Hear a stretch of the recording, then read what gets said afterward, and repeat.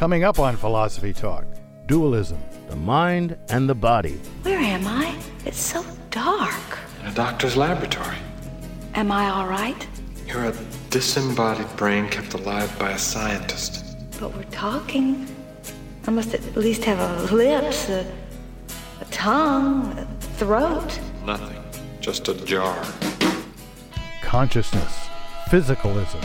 Is brain to the mind as hardware is to software? Is the mind something over and above the brain? Our guest is David Rosenthal from City University of New York. Where is my mind? Where is my mind? Do I understand you correctly? You want me to remove your brain and put it in a tank with number 21? Yes, we can communicate. We're in love. It's the only way we can be together. Put me in a tank. Dualism. Coming up on Philosophy Talk. After the news.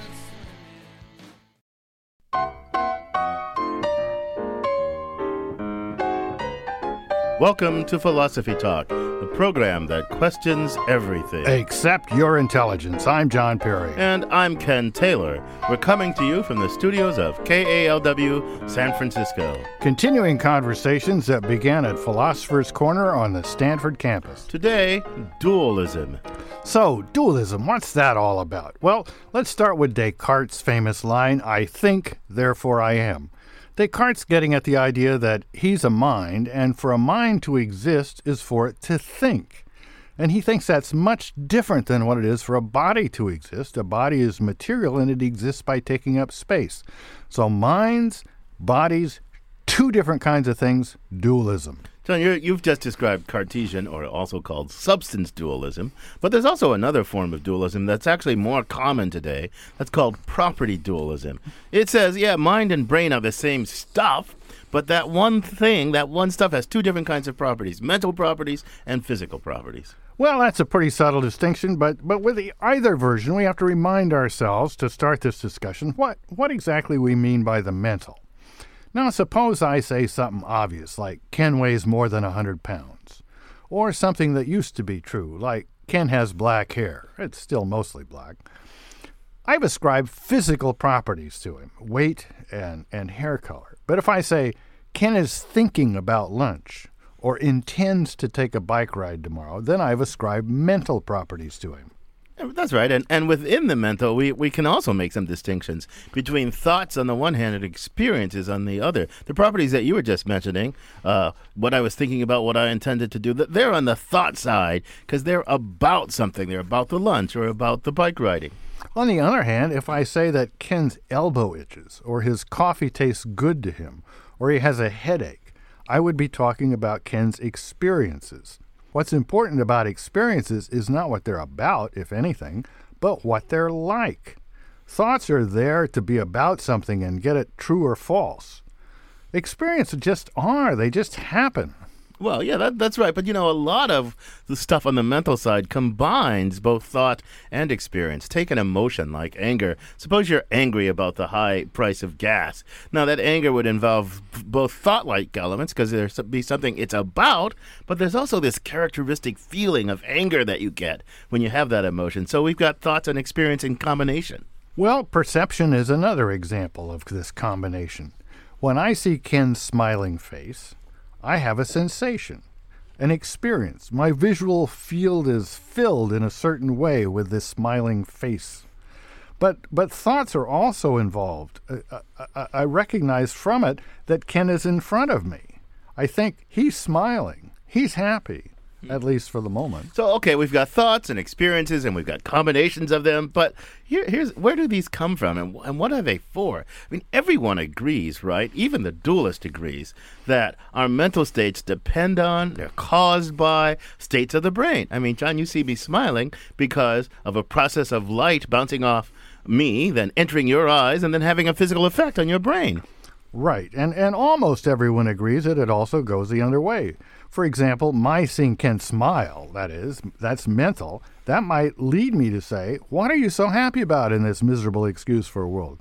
So my sensation and thoughts about Ken end up making my mouth move. My thoughts affect my brain and thus my body. So given that, the question for me is, why would anyone think that mind and mental properties or mind and the brain are different stuffs or properties over and above the brain and its properties anyway? I mean, it seems obvious because of this causal interaction you just talked about. Well, maybe so, but it seems just as obvious if you think about it. At least it seems obvious that they're not the same. I mean, does it make sense to ask what a thought looks like? How big a pain is? Or how much some anger weighs? Well, okay, we've got two kind of warring feelings here. And to help us sort this out, we're luckily joined by an expert, David Rosenthal, from City University of New York. He'll join us in a bit to help straighten us both out, John. If you'd like to join the conversation, you'll have to get your minds to tell your brains to tell your fingers to dial 1-800-525-9917. That's 1-800-525-9917. Now, David Rosenthal is not a dualist himself, but there are many dualist scientists out there, and our roving philosophical reporter, Zoe Corneli, spoke to a prominent one about the dualist perspective. She files this report. For David Chalmers of the Australian National University, it all comes down to experience. Now, I'm not talking about how experienced a philosopher you are. I mean subjective, personal experience. For example, seeing the color red. Now, there's an objective element to this.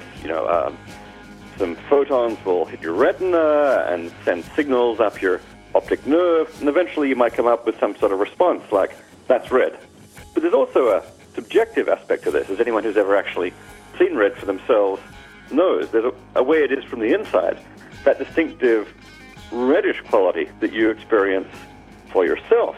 And there really seems to be this gulf between the objective processes and the subjective one. Now, a materialist would believe that we'll bridge that gap just as soon as we know enough about the science of the brain. Chalmers doesn't buy it. I think that's sort of an admirably open-minded attitude in a certain way, but I'm not sure that it really faces up to the deeper mysteries of consciousness, the character of the problem we're faced here, of why it feels like something from the inside to be such a system. And so for that reason, I think the challenge to physical science isn't just a challenge to what we know now, but a challenge to what you can get out of the physical sciences in principle.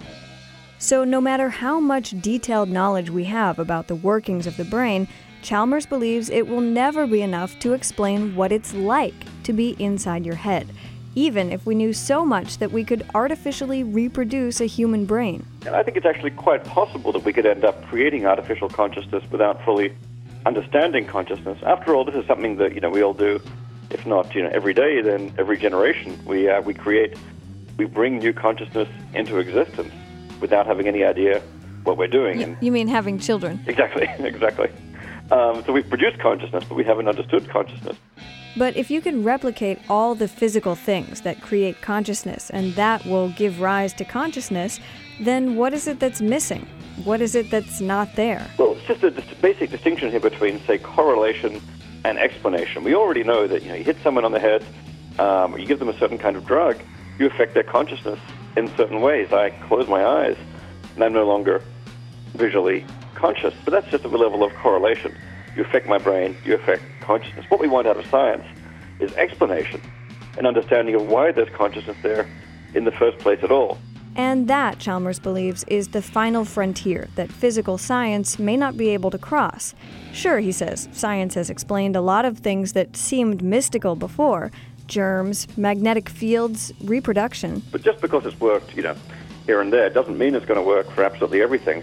And I think everyone recognizes that consciousness poses really special challenges here. I mean, even people who are very much otherwise sold on the materialist picture of the world often recognize that right now we just can't see how such a physical explanation will go.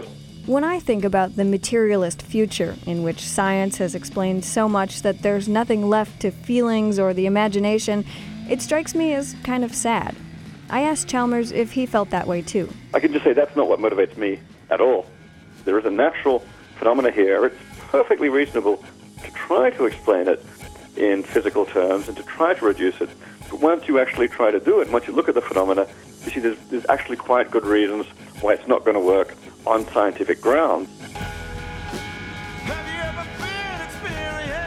For Philosophy Talk, I'm Zoe Corneli. Want to hear more? You can find the complete episode on iTunes Music, or for unlimited listening, become a subscriber at philosophytalk.org.